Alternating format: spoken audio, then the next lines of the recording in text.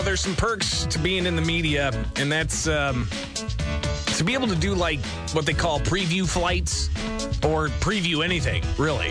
I get advanced copies of books before they're released. I get sometimes you can, other members of the media that are in the entertainment talk, they get advanced copies of movies. But one of the coolest things I think I've ever done was when the EAA, a local group that's part of a national group that deals with experimental aircraft and working to get young people involved and excited about aviation, they brought an old World War II bomber plane to Springfield, and we got a chance to ride in it. It was pretty incredible. It was one of those, and I don't know all the different planes there are, but it was one of those that had a gun turret on the bottom. I remember taking video and just being so enthralled with it.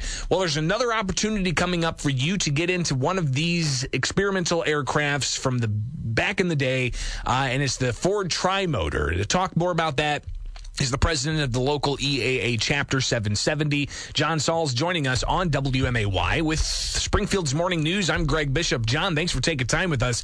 Super excited. Give us the details. What's going on?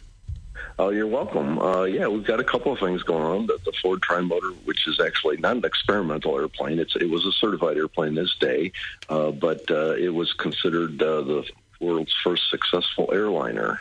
And we're bringing the 1928 model that we have, a Ford 5AT, it's called, to Springfield from May 19th through the 21st. And you're going to get to go on one of those media flights. So that's the cool part, like you said, of being in the radio. Yeah, and what's even cooler though, John, is we get to take a flight and kind of help promote it, and that's coming up again the 19th through the 21st. That's when the public is able to get on board and take a flight in history. That's correct. And unlike the B-17 that you were also describing earlier, that only has about room for 9 people to go up at each time, this one will have room for 11 people.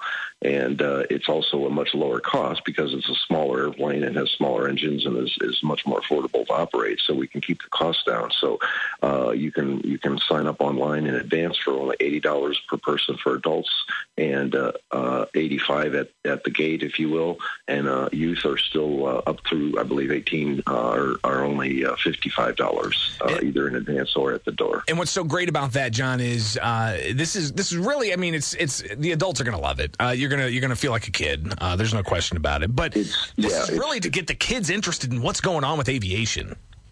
Well, that ties into something that we had scheduled for last Saturday, but the weather prevented us from doing it, so we had to postpone it to this coming Saturday. But that's another program that we have called the Young Eagles, and that's coming up again. The rain date that we had was for May 7th. That's coming up this coming Saturday. It's going to be out at Lincoln Land Community College's LRS Aviation Center from 10 to 2. For that one, we'd like people to go to a website to register in advance so we have an idea how many people are coming. But it's called yeday.org, which stands for YoungEaglesDay.org. And you can use either one to get on, either YoungEaglesDay.org or yeday.org to go on and register.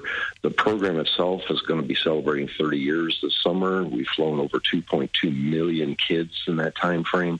We really slowed down with COVID, of course, when that hit us. So we would have probably been near the 3 million mark had we not had to deal with COVID the last couple of years. But that's a wonderful program. That's a free airplane ride for kids. So we do encourage, again, like you said, trying to get youth involved in aviation. And that's one of our ways to do it. And you guys just recently gave a scholarship to a young person that is really interested in aviation. Tell us about that, and that's something else that happens here with the EAA Chapter 770.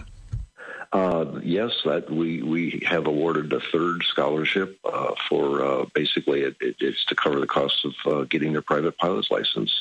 So that's another way that we involve youth, and we need them to become involved in the chapter to qualify for that.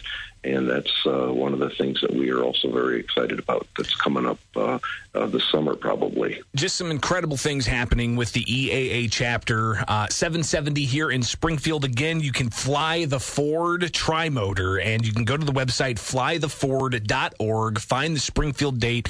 That's 19th through the 21st of this month, so it's coming up. You'll be able to get into that piece of history that's been refurbished, and you've got the experts taking care of it, and they're going to take you up in it. So be sure to secure a flight at flytheford.org. Also, you've got the Young Eagles event that's been rescheduled to the rain check date of May 7th, and that's going to be at the LRS Aviation Center at Lincoln Land Community College. John, give us the website again. People need to register for that. YEDay.org is the one to go for on the Young Eagles. One more time. YEDay.org. YEDay.org. So make that happen. And, of course, all the great work that the EAA does. John Sauls, president of the EAA Chapter 770 here in Springfield. Greatly appreciate your time, and we'll see you in a couple of weeks, all right? You bet. I'll send the contact to you how to get on that media flight. Awesome. Appreciate that.